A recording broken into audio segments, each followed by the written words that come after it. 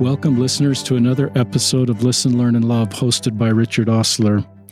We're doing something in this episode I never thought I'd do, and that is to have a political candidate on the podcast, my friend Becky Edwards. Welcome to the podcast, Becky. It's great to be here. Thank you. Tell our listeners what you're running for. I am running for the U.S. Senate, and we're deep in the middle of that, and this is an election that will happen in the year 2022. So we're about 9 months away from the primary. And tell our listeners what state you're running from and who's the incumbent. I am running in the state of Utah. My husband and I live in North Salt Lake, and we've raised our family there for the past 20 or 30 years. And I'm running to unseat Mike Lee, the incumbent. And so some would ask, well, you haven't ever done political podcasts before. And I just felt like with Becky and her political record and her message and her personal and our family that I reached out to Becky and volunteered to have her on the podcast as a thank you for the way she's blessed our family and our son Ben in particular. And I've loved politicians in Democrats and Republicans that work together across party lines to bring forth solutions. And I sense Becky's that kind of a candidate. So we'll link to her campaign as part of the podcast notes. But the first part of this podcast, it may be 5 minutes. I just want to read a little bit about Becky's role in her life. And then I want to turn it over to Becky to talk a little bit about her campaign. I have written a new book that'll be out in Q1 of 2022. It's called Listen, Learn, and Love, Improving Latter-day Saint Culture. And chapter 7 is called Overcoming Scrupulosity. So I'll read a little bit from this book. So bear with us and bear with me, that phrase, and this will help you understand Becky's unique role in our life. I start with, I'd like to introduce this topic, meaning scrupulosity, with a story that's very meaningful to our family about our son Ben, the youngest of our 6 children and our 4th missionary.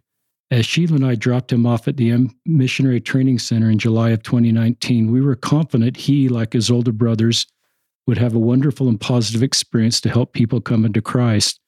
We felt Ben was prepared. He had the benefit of his older brother's examples, missionary experience, and influence. He had a wonderful ward and stake leaders assisting him in preparation.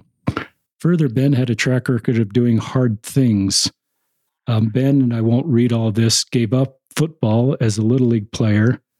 And I will read this. Ben actually donated his jersey with the name Ostler on the back to the Desert Industries. 2 years later, that same jersey was spotted in Western Africa. Ben's uncle and aunt, David and Rochelle Ostler, were presiding of the Sierra Leone Freetown Mission, and they saw a young man walking on a back road wearing a football jersey with Ostler on the back. They were astonished to see their name on a shirt worn by a young man in Africa. It felt like a tender mercy, a literal sign from heavenly parents were aware of them. This story was shared broadly by local media. When Ben was in high school, he sat in the stands and cheered on the football team, which was short-handed and experiencing difficult seasons. After his junior year, and with the encouragement of friends like quarterback Hunter Workman, Ben courageously decided to put back on those hung-up cleats from earlier as he walked onto his high school football team as a senior. Ben played offense, defense, and special teams and worked through injuries and a difficult season. Not one to quit, Ben was committed to his team, coach, and the school to the end. That commitment paid off in the last play of the last game of the season as Ben caught a touchdown pass, his only touchdown catch. His quarterback friend Hunter made the call, overriding the coach's instructions for design play to Ben. I think Coach Bart Bowen, a great friend, mentor, and human being, forgave the boys. Ben was also the field goal kicker and successfully kicked the ugliest extra point kick I've ever witnessed. My wife Sheila and I joined Ben and his teammates on the field for the celebration, and later as Ben earned first team regional honors as a wide receiver. Ben had many Polynesian friends among his teammates and spent the previous summer doing humanitarian work in Samoa. So our entire family was delighted with his mission assignment to Samoa. He felt deeply connected to the Polynesian people and culture and would be serving the people he already loved. While not perfect, Ben was faithful and righteous and a strong testimony of the church and a love for the Savior and for others. He was leaving his longtime girlfriend, Summer, and headed out for a mission in Samoa. All those experiences gave us peace, confidence that Elder Osler would be a successful missionary. Sheila and I drove home to the Mission Training Center and dropped him off. While we prayed for Ben's success to find people and be protected, it never crossed our mind that his experience would expose his personal struggle with scrupulosity. That all began to change in the MTC. Elder Osler reported having a hard time feeding the Spirit and feeling worthy. No serious sins, just a general feeling of unworthiness. We encouraged him, chalked it up to normal homesickness, and believed that everything would be fine once he got to Samoa. However, after that initial excitement of being in Samoa, Elder Osler opened up to us in his emails and video chats. He talked about not feeling the Spirit, not feeling worthy, not feeling like he belonged there and in a dark place. As his parents, we were worried. This was a complete surprise. We were pleased that Elder Osler told us his actual feelings were stumped. We realized this was different than normal homesickness. Things continued to go down for Elder Osler. He talked openly about coming home rather than completing his time in service. We were supported that if this was his decision, especially since we were generally concerned about his emotional well-being, our normal, happy, and positive son was in a dark place, which was totally new territory for us. In counseling with our bishop, Jim Campbell, we learned that Elder Osler frequently emailed from Samoa to reconfess minor sins before his mission, sins that did not even require speaking with the bishop. Then our stake president, David Sturt, got involved as well. Those priesthood leaders reassured him that he was worthy. There were no belated confession through the situation. But the cycle repeated itself in a way that we had never witnessed. We all realized that something was different was happening we didn't understand. There were pieces of the puzzle we were not seeing, and our combined life experience did not give us the tools to find what was missing. Sheila and I fasted, attended the temple, and prayed. We are forever grateful to Bishop Campbell, President Sturt, and Ben's mission president, President Sister Ho Ching, for going slowly, not overreacting, and trying to understand the unique situation before deciding the correct next steps. Importantly, along with his leaders, we felt Elder Osler was emotionally stable enough to continue to serve while making decisions about his future. During this time, my wife and I were praying for more personal revelation. I had lunch with a friend, Kent Griffiths, a well-respected marriage and family therapist in Salt Lake. Sheila and I had kept the situation confidential, but I felt impressed to make an exception and confide in Kent. After about 5 minutes of listening, Kent typed something in a search engine on his phone and handed it to me. There was the description of scrupulosity. That definition fit Ben perfectly. We are forever grateful for Kent and his inspired expertise to point us in the path of healing. We were hopeful we had finally found the missing piece of the puzzle. I shared this information with Sheila. She found an Ensign article on scrupulosity by Dr. Deborah McClendon that had been published just 1 month earlier. As we read the article, we learned that this is not a spiritual weakness, but an emotional illness. More specifically, it's an anxiety disorder. While not clinically trained, we felt reasonably confident we had an accurate diagnosis. We shared this information with President Sturt, who worked with President Ho Ching in Samoa to get our son access to a therapist. We were blessed to learn that Elder John and Sister Becky Edwards, full-time welfare service missionaries, were serving on the same island as Elder Osler. Sister Edwards has a master's of social work degree from BYU and is a marriage and family therapist. Sheila pointed out that Heavenly Father was in the details. Sister Edwards, an experienced therapist with expertise in the area, was in the same island as Elder Osler and was able to meet with him in person. Prayers are often answered through others, and this was certainly the case with the Edwards coming into Elder's life. We will be forever grateful to this couple. We contacted Sister Edwards so she was aware of the tentative diagnosis to help Elder Osler. We then contacted Deborah McClendon and interviewed her on the podcast as a follow-up to her Ensign article. Now, listeners, I'm going to skip just a little bit through the rest of the story, and then I'm going to make sure we give Sister Edwards time to talk about her campaign. That's really the purpose of this podcast. So the end of this chapter is the outcome. With Sister Edwards' help and family and priesthood leader support and prayers, Elder Osler emotional health stabilized. He saw hope in his future and understood that he was worthy to be a missionary. He no longer set dates to come home. He reported feeling happiness as a missionary and said to Sheila and to call home that if COVID-19 shut down the mission, he hoped he would be the last missionary standing.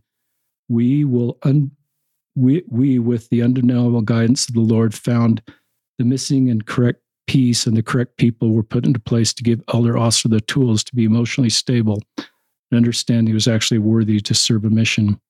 In March of 2020, because of COVID-19, all foreign missionaries, except the Edwards, and maybe Sister Edwards will talk about that, were evacuated on a charter flight out of America Samoa. Elder Osler's girlfriend, Summer, also came home from Australia because of COVID. Once home, Ben chose, after a few months home, Ben and Summer felt their path was not to return to their respective missions but get married. They were sealed in the Jordan River Temple in August 2020, 19-year-old returned missionaries starting their lives together. It was a wonderful day. And then I go on to once again thank Sister Edwards. So that's 10 minutes of a chapter in the book of just, prayers are often answered through other people. We are meeting Becky Edwards for the first time in her home. My wife and I just gave her this big hug with tears in our eyes. Part of her campaign staff is here, and we would want to do anything we can to support Becky and John for what they've done. Ben has this nagging football injury, and so there's your husband helping him on his nagging football injury. And one of our friends, Mike Metcalf, that you would know, said, well, John is one of the top orthopedic surgeons in all of Utah, performing knee replacement surgeries in Samoa, that on the side is helping our son with his nagging football injury. So anyway, Sheila and I are just so grateful for you, Becky, and taking this time out of politics to be in Samoa and now stepping back into the political world. And with that, I'll just kind of turn it over to you. Anything you'd like to share with our listeners? Well, thank you so much for the invitation to be here today. And my first introduction to your podcast was through your interview that you had with Deborah McClelland about scrupulosity. When I was working with your son, who to me will always be Elder Osler, I love him. He's such a great young man, and hearing this story again as you're reading it right now does bring back so many memories of that our time together on the island of Tutuila in American Samoa. And when I first started working with Elder Osler, it became so clear that the Lord is in the details of all of our lives. And in this particular instance, it was a tremendous privilege to sort of be part of that. And I have reflect on sitting outside. When I first was working with him, they were living in a small, I think they'd converted a room of one of the churches there in the furthest east side of the village, of the island.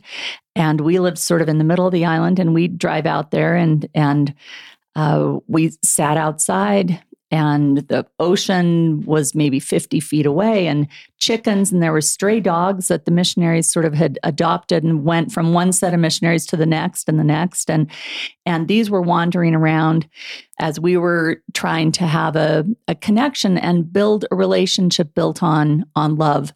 His love of the people, his love of the work, his love of what he really knew he could and wanted to contribute in that role as a missionary. And it was a wonderful experience to witness that the growth and the development that made it possible for him to make the decision to stay on his mission and move to a different area on the same island eventually and flourish like none other. When the missionaries, as you mentioned, were evacuated out in March because of COVID, my husband and I stood in the airport. And of course, it's one of those airports with no walls as you look outside of the waiting area, and you can see the plane is there and people are walking and you see them, and just tears were running down our eyes. And we're thinking, we are so alone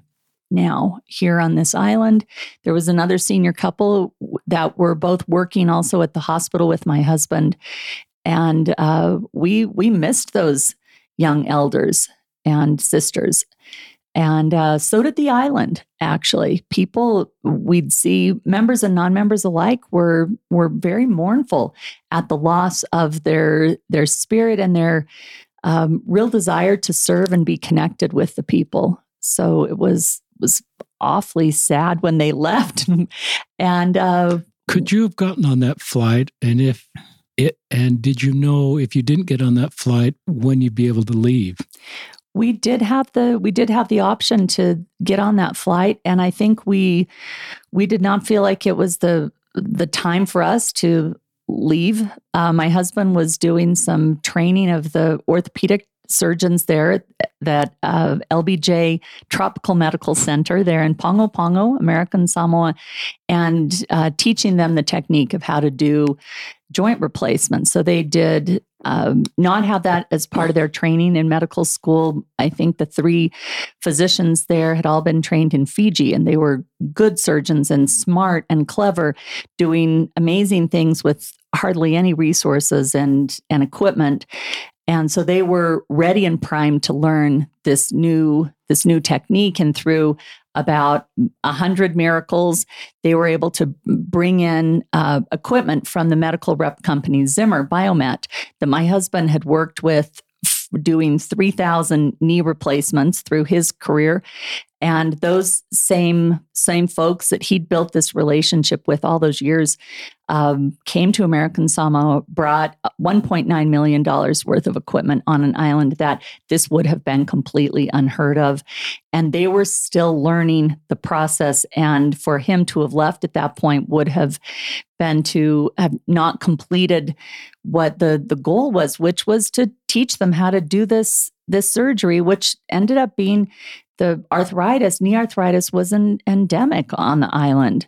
And so they got to the point where their confidence and their capacity grew. And really when we left, they continued the program, and it was sort of the perfect model of what self-reliance in the church is. So it was very gratifying to see that. This flight took off in March. When did you actually leave Samoa? And was it longer than your original assignment? It did. We were supposed to be home the middle of November, and then the island was still locked down. They'd had, I think, one flight where they took Medicaid patients off who couldn't get treatment on the island, and they took them to Hawaii for treatment there. But again, that was not something that was in the cards for us. So we stayed. And then the next flight waited and was supposed to be in November. And eventually the church called and said, you guys are still on your mission, right? And we're like, yeah, we're still here. Because you kind of feel a little isolated there in that part of the world. And we said, yeah, we're still here. And they said, and there's no way to get you off, right? I said, that's right. And they said, well, if you hear of something or a way to get you home, you call us and let us know.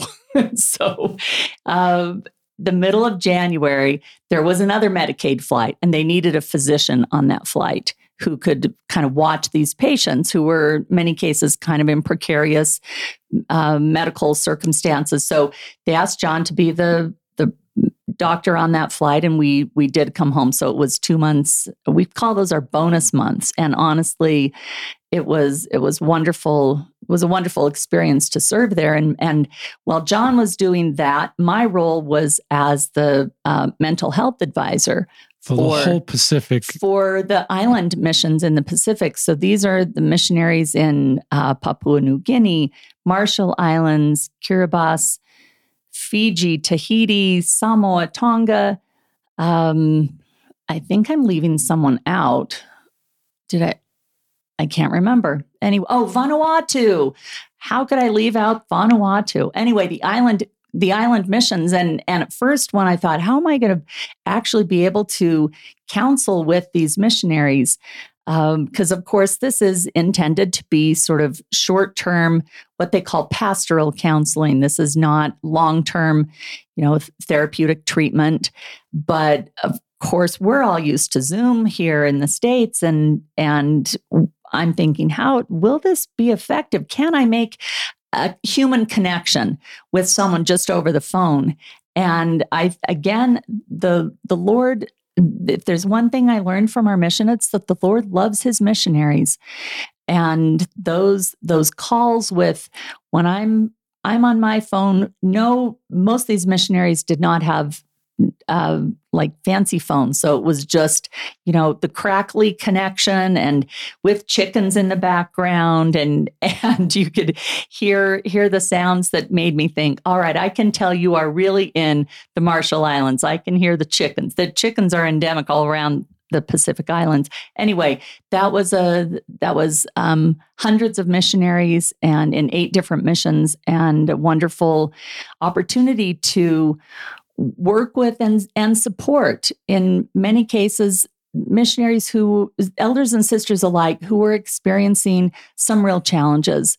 And sometimes they were, things, just adjustments, kind of front end of the mission, adjustments to mission life or culture or language and that kind of thing, or it was situations related to anxiety or depression, and that's probably the bulk of the situations. And in addition to the ones that I actually got a referral from the mission president to work with, I knew that there were hundreds, many, many more who were also experiencing emotional distress, hardship, challenges that were not reaching out. And so we the other sister missionary who was the mental health advisor in Australia and New Zealand, we created some materials that we shared with mission presidents and encouraged as much as you can.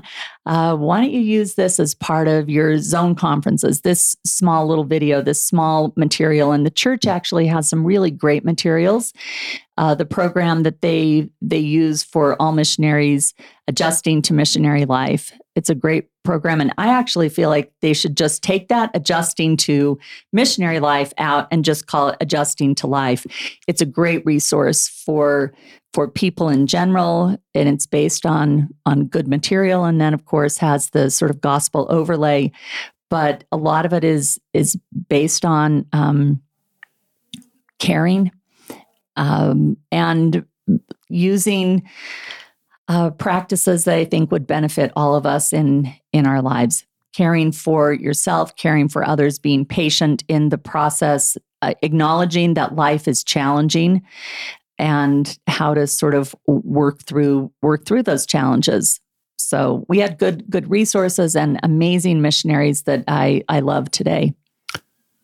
Well, on behalf of all the parents, like my wife and I, you've blessed, there's probably hundreds that feel the same way. We're just so grateful for your service, especially during COVID with the increased need for people with your clinical expertise and the work you did and the lives that were better. With Scrupulosity, I wish I'd learned. I wish as part of mission training that some of this was sort of brought to the attention of leaders and mission, because I think we could have seen some of the signs earlier. And so that's one of the reasons that we included Scrupulosity in the book, and just to bring more attention to it so that maybe some people, as part of mission prep, there'd just be more work and some of the resources you're talking about. I hope our listeners picked up, you didn't even mention it, that you missed that Christmas with your family. I would guess that being gone for one Christmas already on an 18th-month mission, that the Christmas of 2020 was something perhaps you look forward to. You've got kids and grandkids, and you missed that Christmas, and you still, the Christmas of 2021 will be extra sweet for you. Listeners, when I became a Becky Edwards name, I put it into a Google search engine, and it didn't take me very long to recognize what you've done in our community from your 10 years as a state representative on the Hill, representing a district north of here, North Salt Lake, I believe.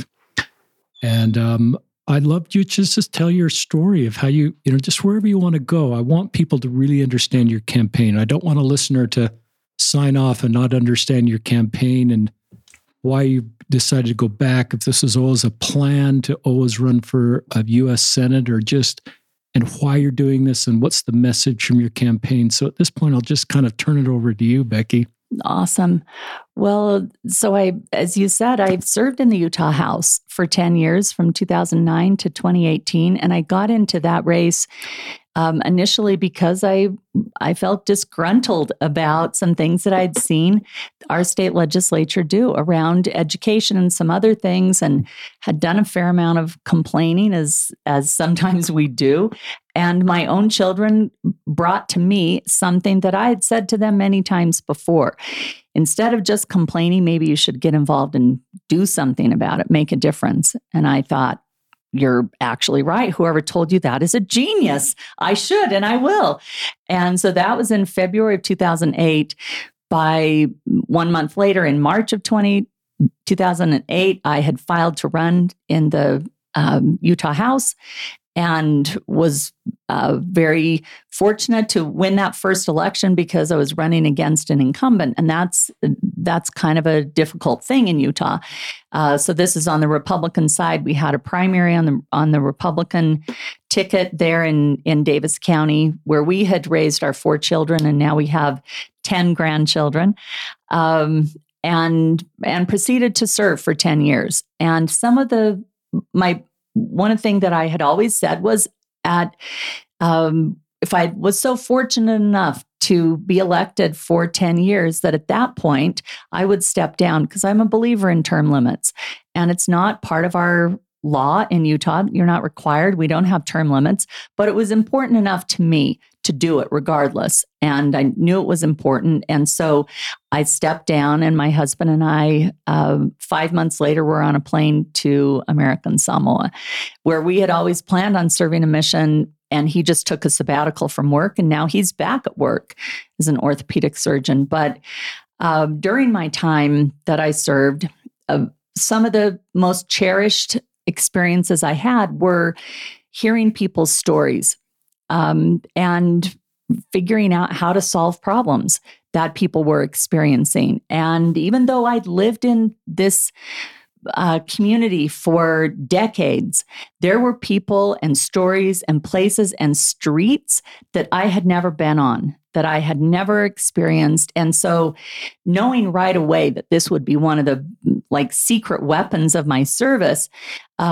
we started right off the bat that first year in having people come into our home, sit in our living room every Saturday during the legislative session. And we called it bagels and briefings. We'd have bagels. And at first I thought, I'll dazzle everyone with these great PowerPoints I'm seeing at the Capitol and on public education funding. And I'd throw that up the first week, and we're going through these slides, and I could see immediately, no, snooze-a-rama. No one was there for that. They were there to tell their stories. So week 2, people came in the living room again, and we just listened. And over time, I heard a lot of sweet stories, some complaints, some things of this bill isn't going where it should, or you need to do this.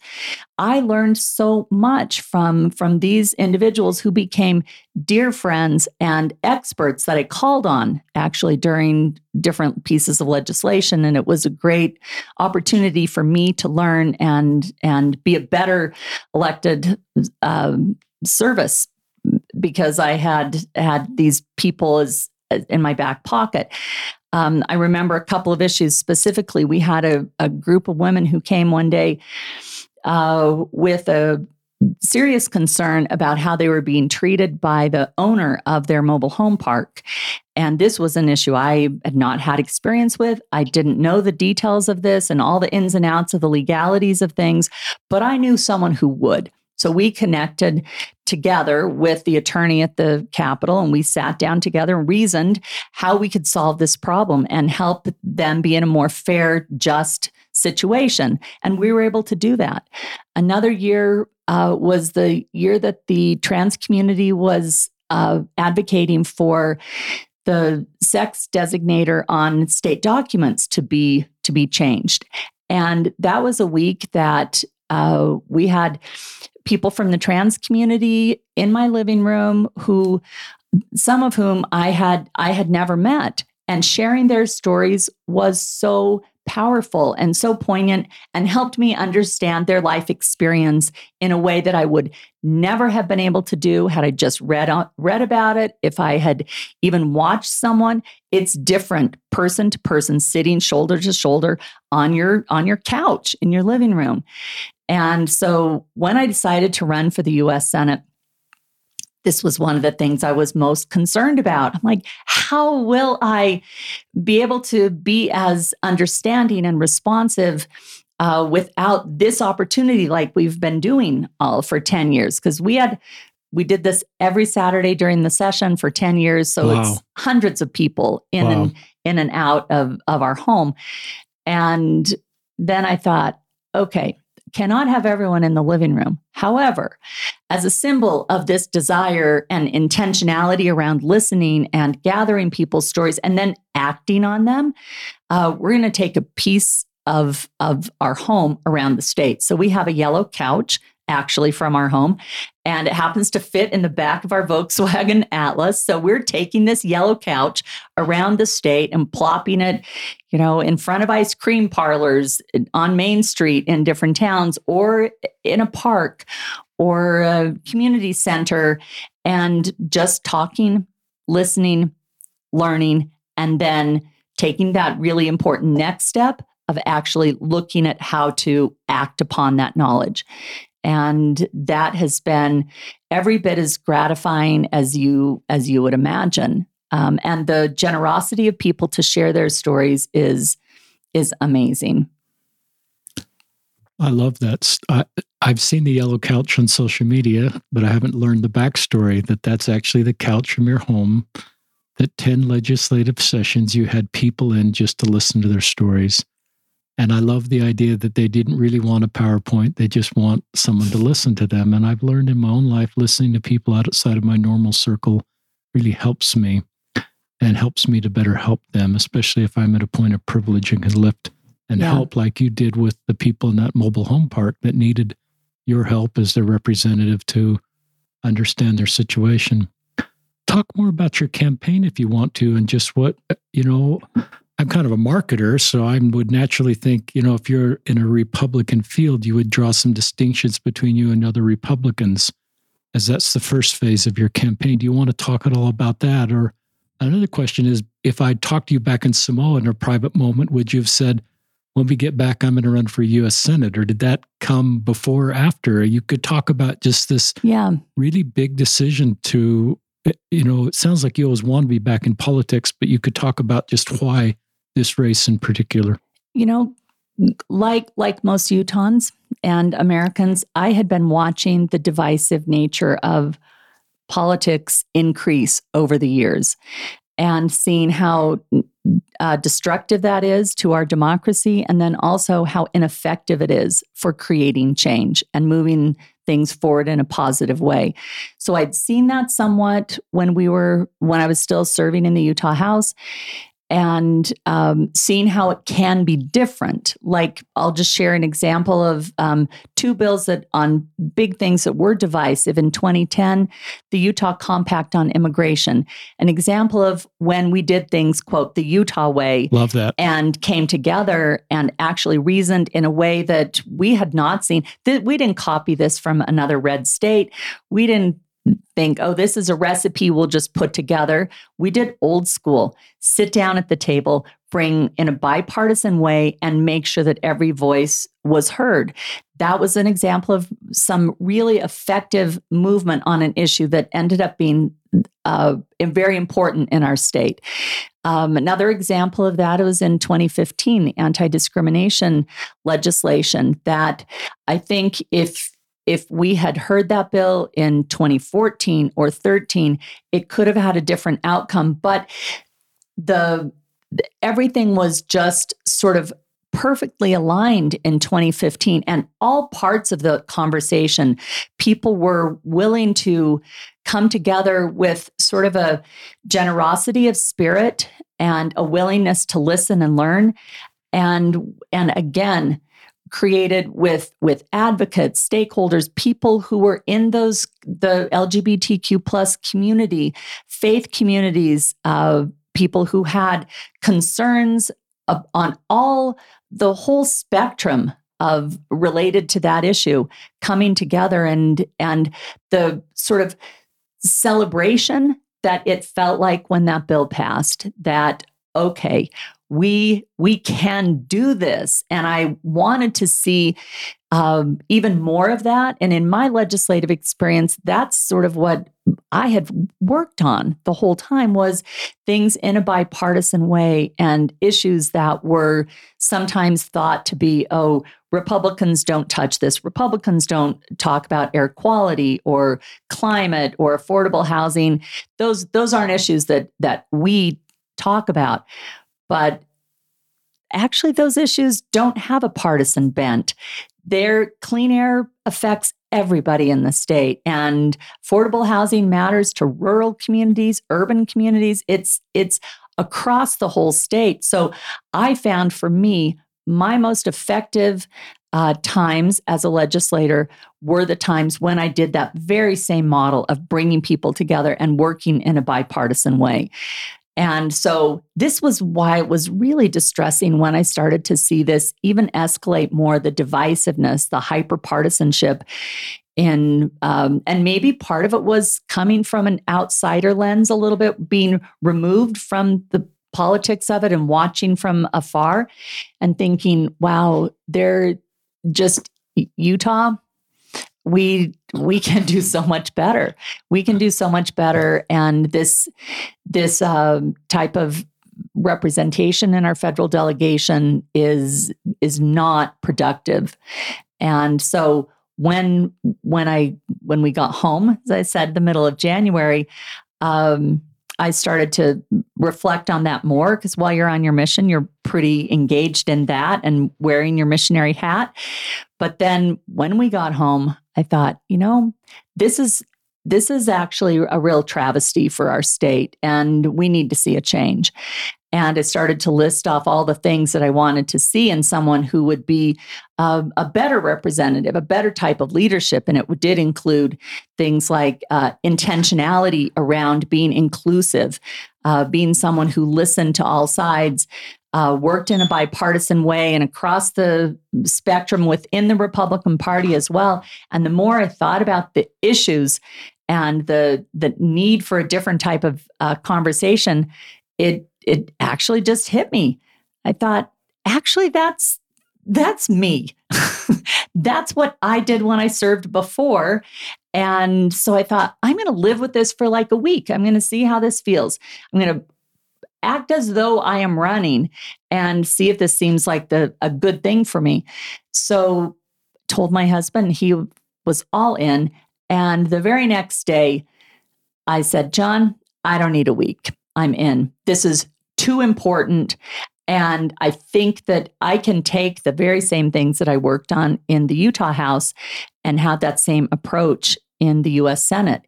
It's so needed. We really do need and deserve. And these are the same kinds of feelings and aspirations that I'm hearing from people as we're going around the state for a better leadership, for better politics and better solutions that can make people recognize the type of things that we see on our federal delegation. That's a great story. I've always wanted to hear that story of just, I've wondered if when you went to Samoa, you knew you were going to do this, but it sounds like this came later. Yeah. In a very short period of time. And then you're very resolute that this is what you're going to do. And as I've talked to your husband, you guys are both all in. And I've been all in from the beginning. And,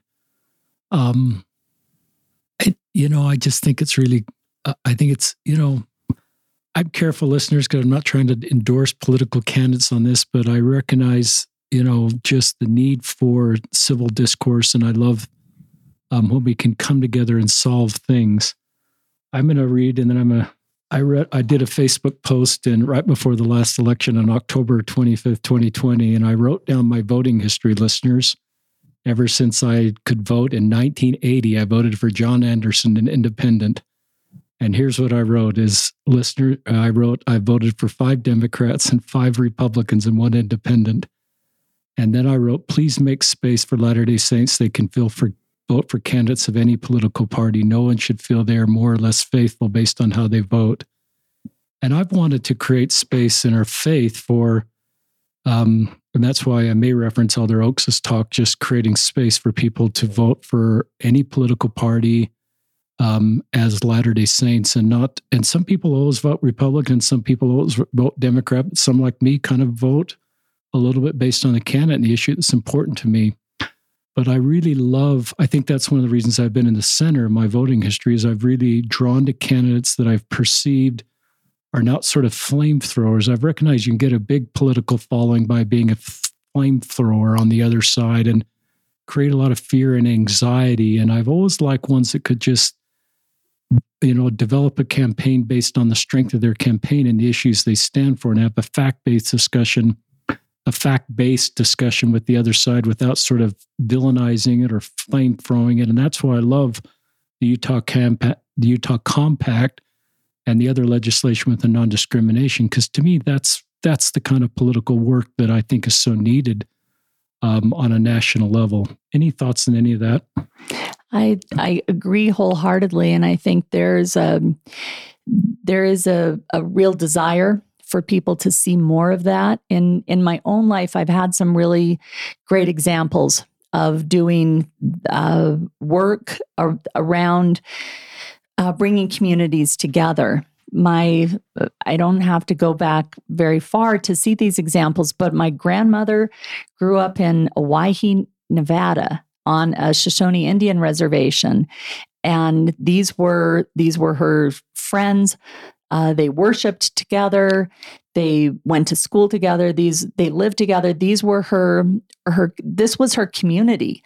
And later married my grandfather and came into the LDS faith later in life. But it was always a natural part of her life and her history to have had this very expansive view of humanity, and that it was more than the life that she was creating for her family in Ogden first, and then in Salt Lake, where my dad was born and grew up.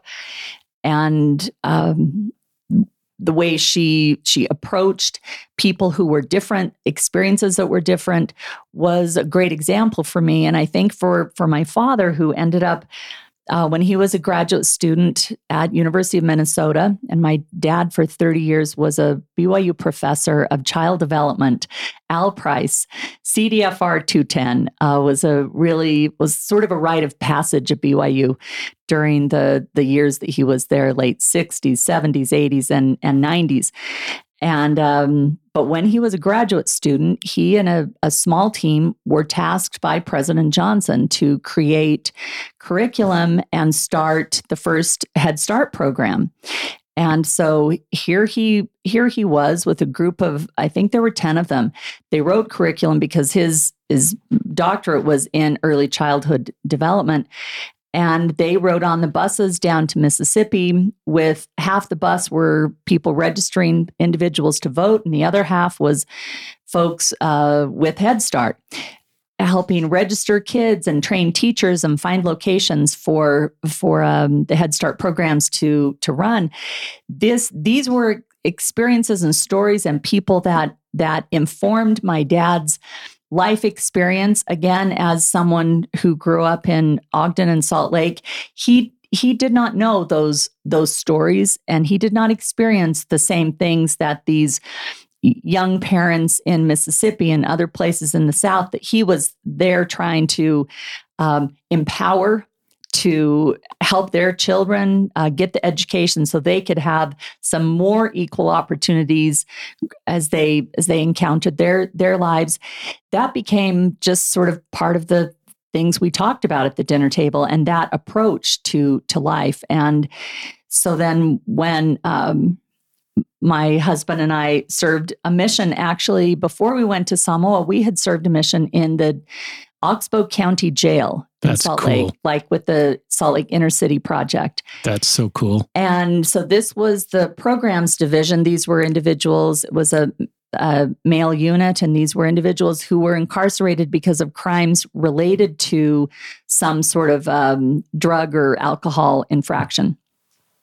And so, again, this was not in my life experience, but we did not take us very long before we began to love those brothers. We met on Sunday morning every week for church, and met behind the glass and counseled with them and talked to them what were their plans when they got out and how we could help them find a place to live, a place to go to church, and also find a job. And I just want to share some real positive experience that came of that. These were folks who had some really hard times, clearly, with addiction and criminal history, et cetera.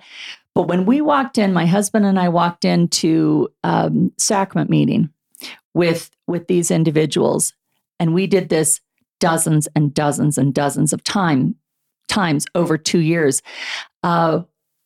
Every single time, there were people in that ward. There were people in the bishoprics who came and opened their arms and said, welcome.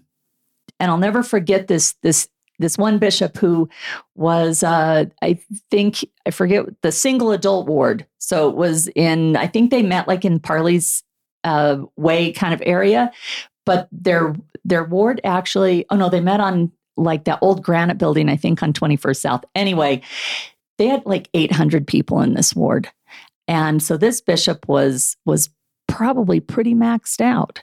And we're sitting there with our brother from Oxbow, who's just been out of jail for 2 days. And we're sitting there, he's talking to the bishop, and this brother starts to, share his history. And the bishop just puts up his hands. He says, "Hold on, just pause. There will be plenty of time for that later. Just come worship with us." And that phrase, "just come worship with us," has stuck with me through the years since that time. And I think of the wonderful message that is you don't need to bring your baggage. You don't need to bring your worries. Just come sit on the pew with us and let's worship Christ together. I loved that. And that was something that happened over and over again. And to see the grace of Christ's example in those brothers was really powerful, and again informed me. So at the very same time my husband and I are serving in the jail, I'm also serving in the legislature, and we're in the middle of having these discussions about justice reform. And we're in these conversations, and a lot of like stereotypes and criminals are X, and they could only do these certain things. They could pull themselves up by the bootstraps, and everything would be better. Finally, one day I just stood up and I said, "Guys, you are missing the point. I'm in the jail every Sunday. Every single week I'm there. Every single week, my husband and I are picking people up as they walk down the ramp off that jail in 33rd South. And if they went into jail in the middle of the summer, they're walking out in the flip-flops and shorts in January. Just whatever they walked in, they walk out with. And we're trying to help them find a job and a place to stay." I'm like, it is not as easy as you think. Even when you have resources and nice older couple missionaries who are trying to help you navigate this, just put it on pause and understand these circumstances, understand the real life situations. And I've seen that over and over in the LGBTQ plus community, as you're so deeply involved there, and other people, BIPOC community, people whose stories are incredibly important. But if they don't fall within our personal narrative, we sometimes do not intentionally seek those out. And when we do that, though, the decisions we make, the conversations we have, the policies we create are better. They're better for it.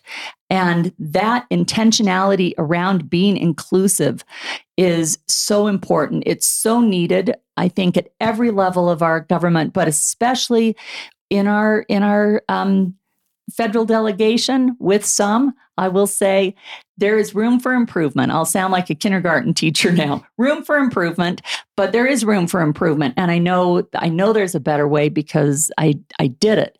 And the people of Utah deserve to be included and heard and have their stories matter and be part of someone who is going to be proactive and inclusive and productive on their behalf in the U.S. Senate.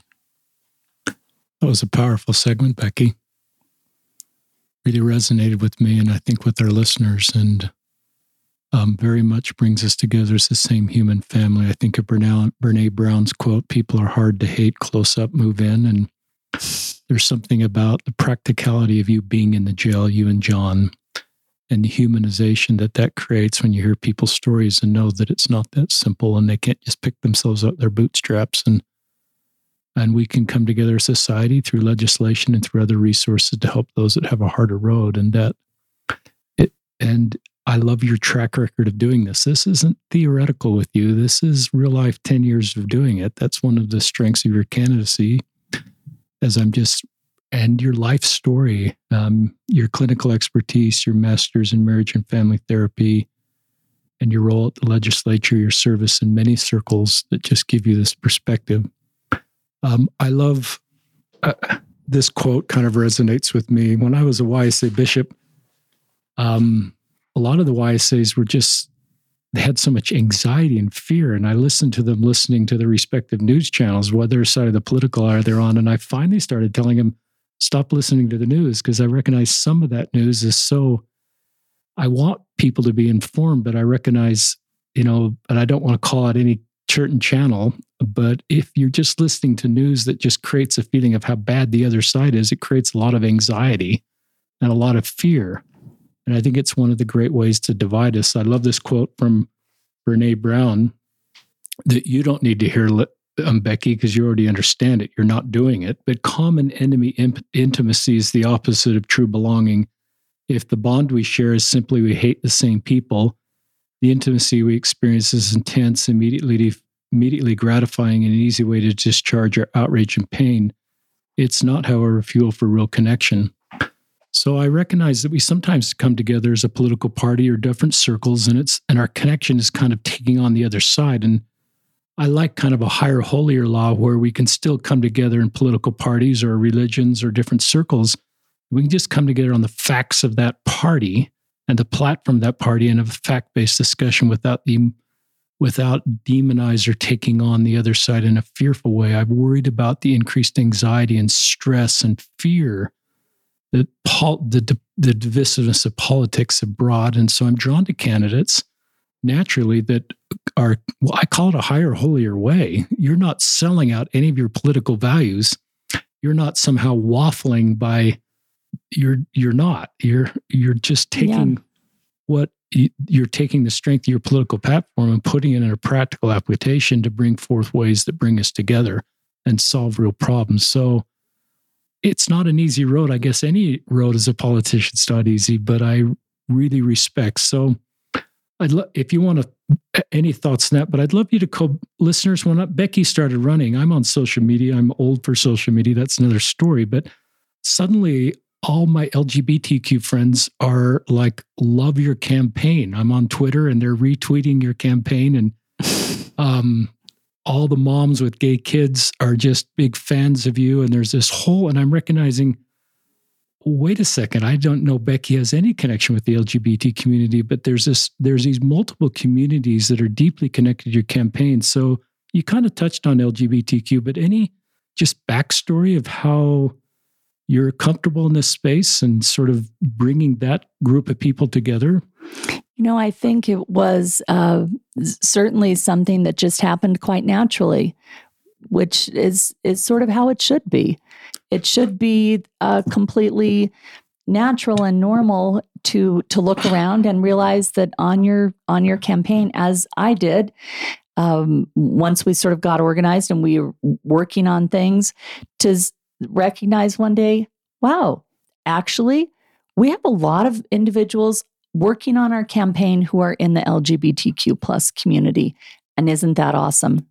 And it's awesome because they're experts in their own sphere of their roles here in the campaign. So it's really great to have them working on the different issues and bringing their skill set as it should be in all situations.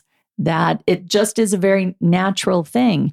But as that, knowing that there are communities who do feel unheard and ignored and marginalized, and LGBTQ plus certainly being one of those.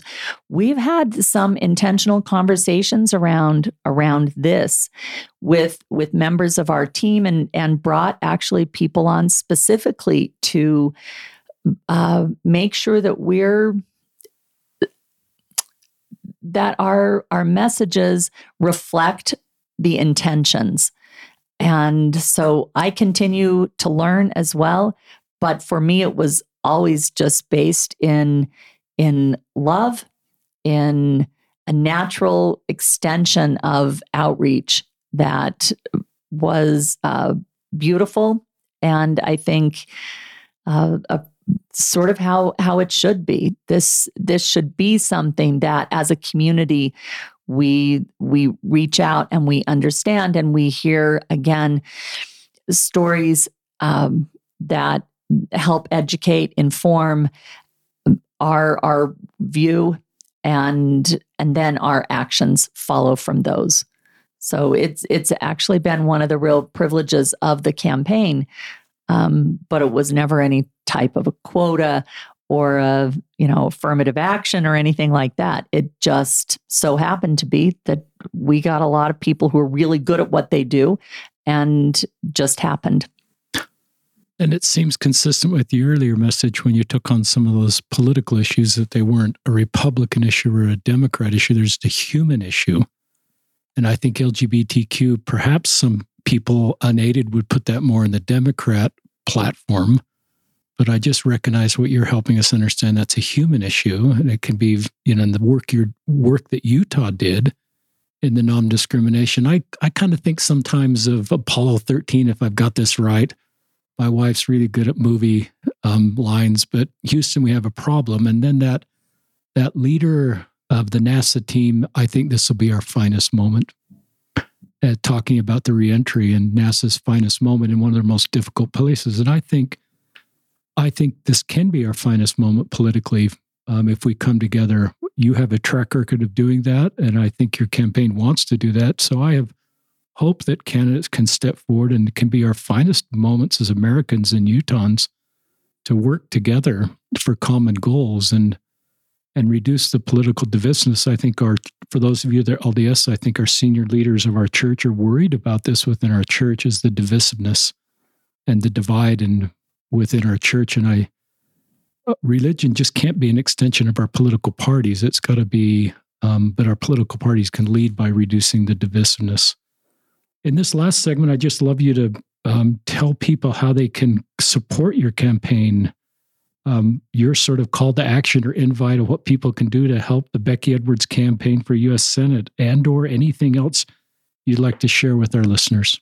Well, I do want to just empower the listeners that their voice matters, and voting is the number one thing that people can do. And I think this has been one of the real destructive parts of what we've seen of late, is that especially young people feel so disengaged and disgusted in many ways with the rhetoric and the type of thing we're seeing on a national stage. And they're feeling discouraged and thinking if this is what it is, if this is what politics looks like, I want no part of this. We're talking about the negativity and the vitriol.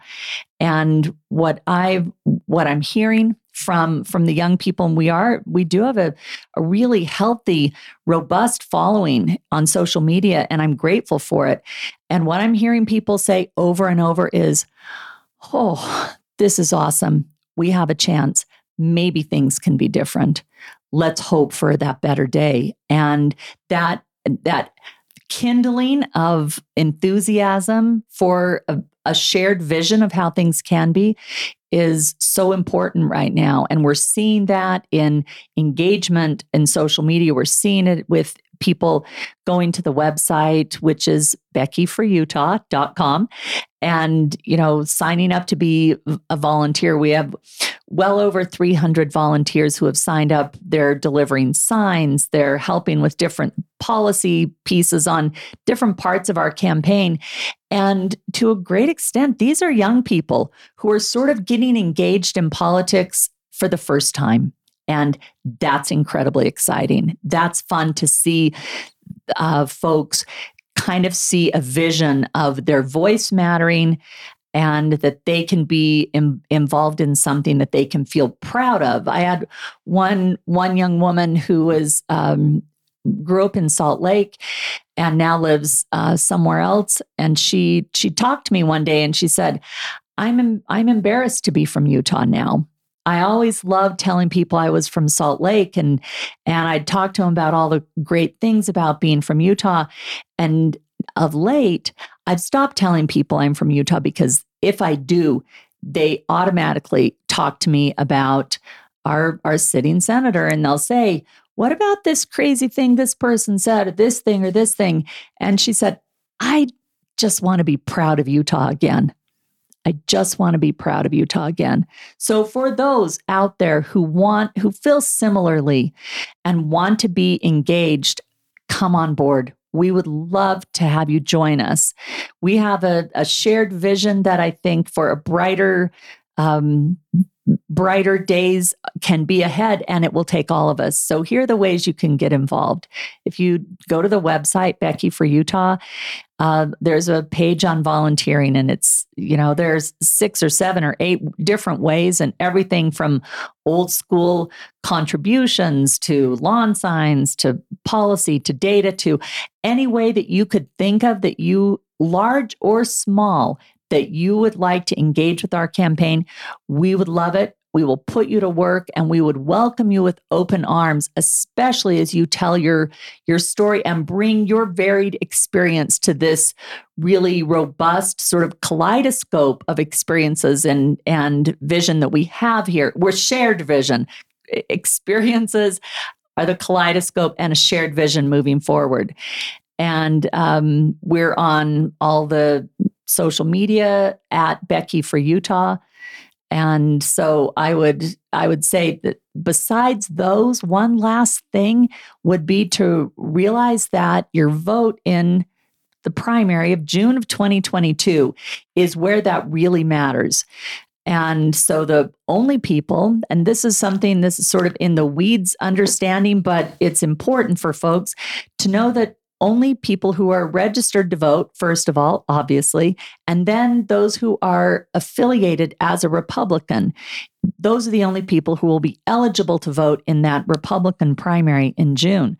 So for those who may be new to registering, so these are young people, maybe this is the first time they're registering. When you register to vote, make sure that you register and you affiliate as a Republican, because you'll want your voice to be heard as many times as possible. So voting in the general election matters a lot, but voting in the primary, the Republican primary, which is where I'll be in June, that matters most. Because in a very heavily Republican state, that's where the election, to a great extent, is decided.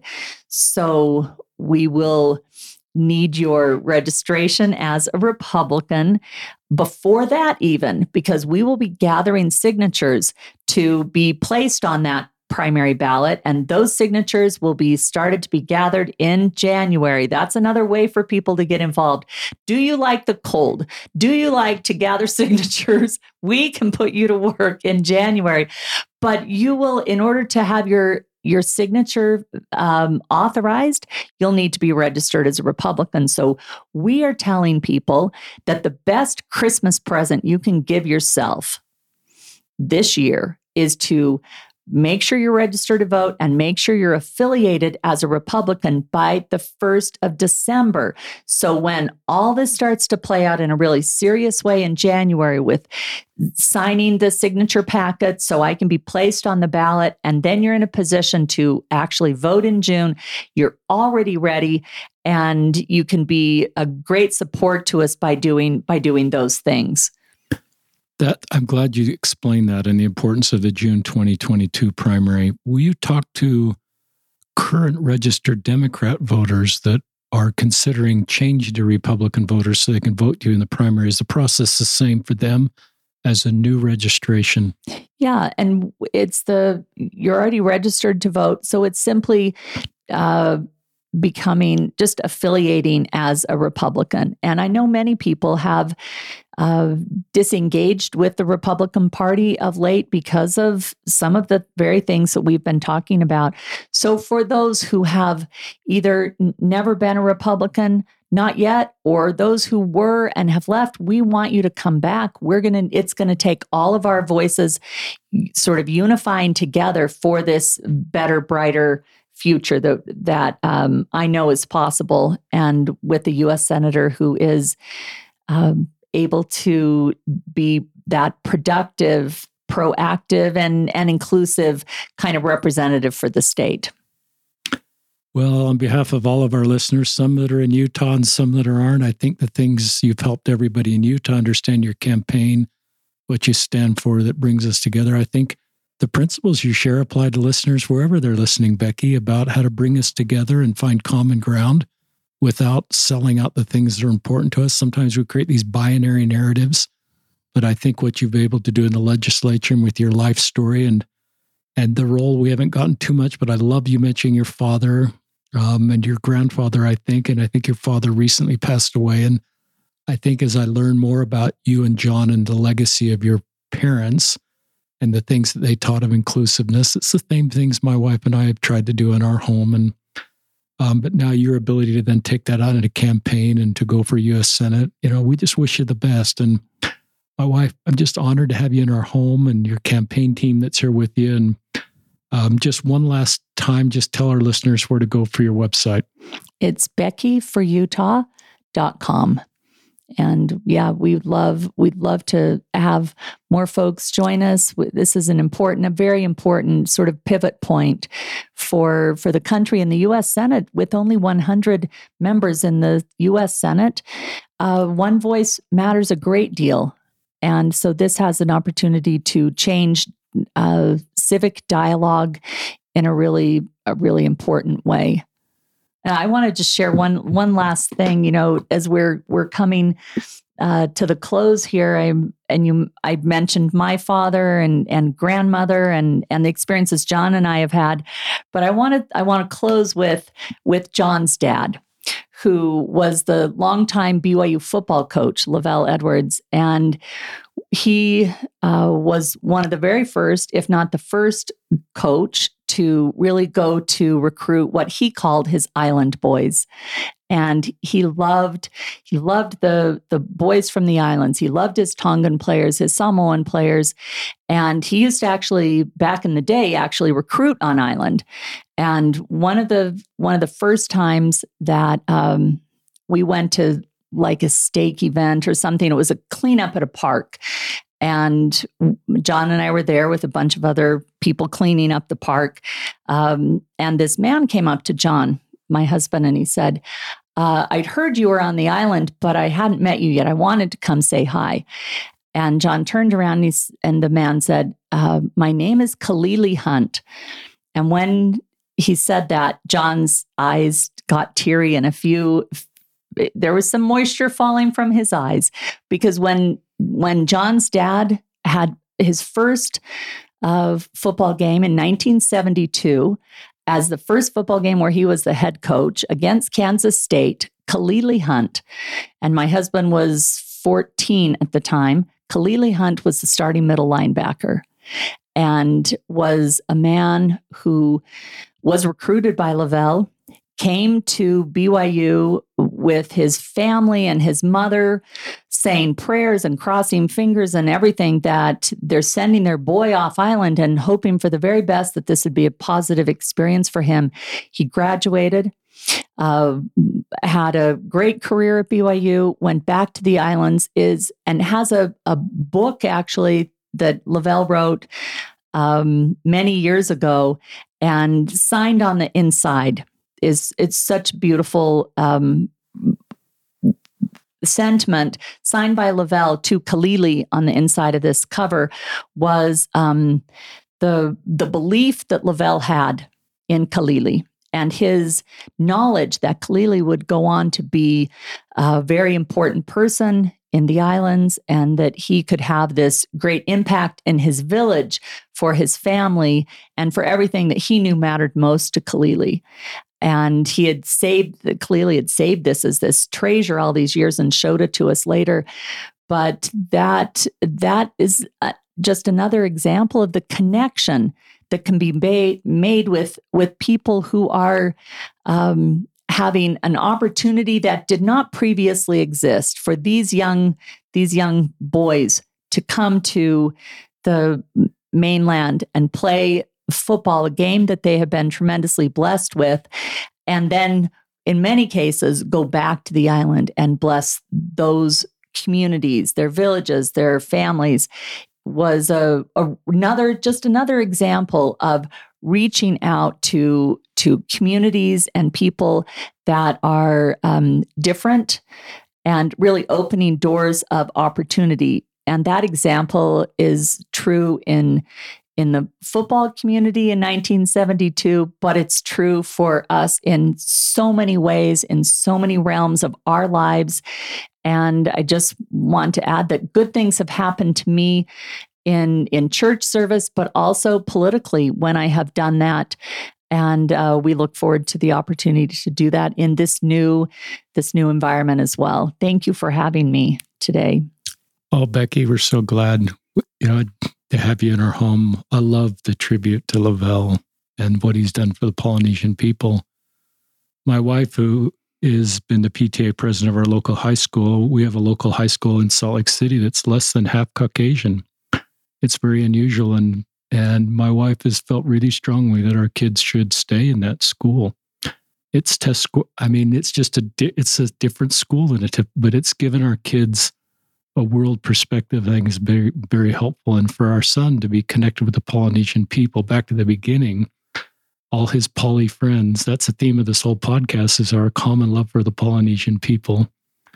But it was really, I think it's part of just life, is move in and hear people's stories, and we can come together as the same human family when we just see, instead of our differences, see everybody as the same human family and enjoy those differences to help us come together. So you are a powerful voice in our community, have done so much good. You've blessed our lives and so many lives of people through your legislative work, through your clinical work, and both of you in your life mission. So Becky Edwards, thank you. This is Richard Ostler signing up on another episode of Listen, Learn, and Love.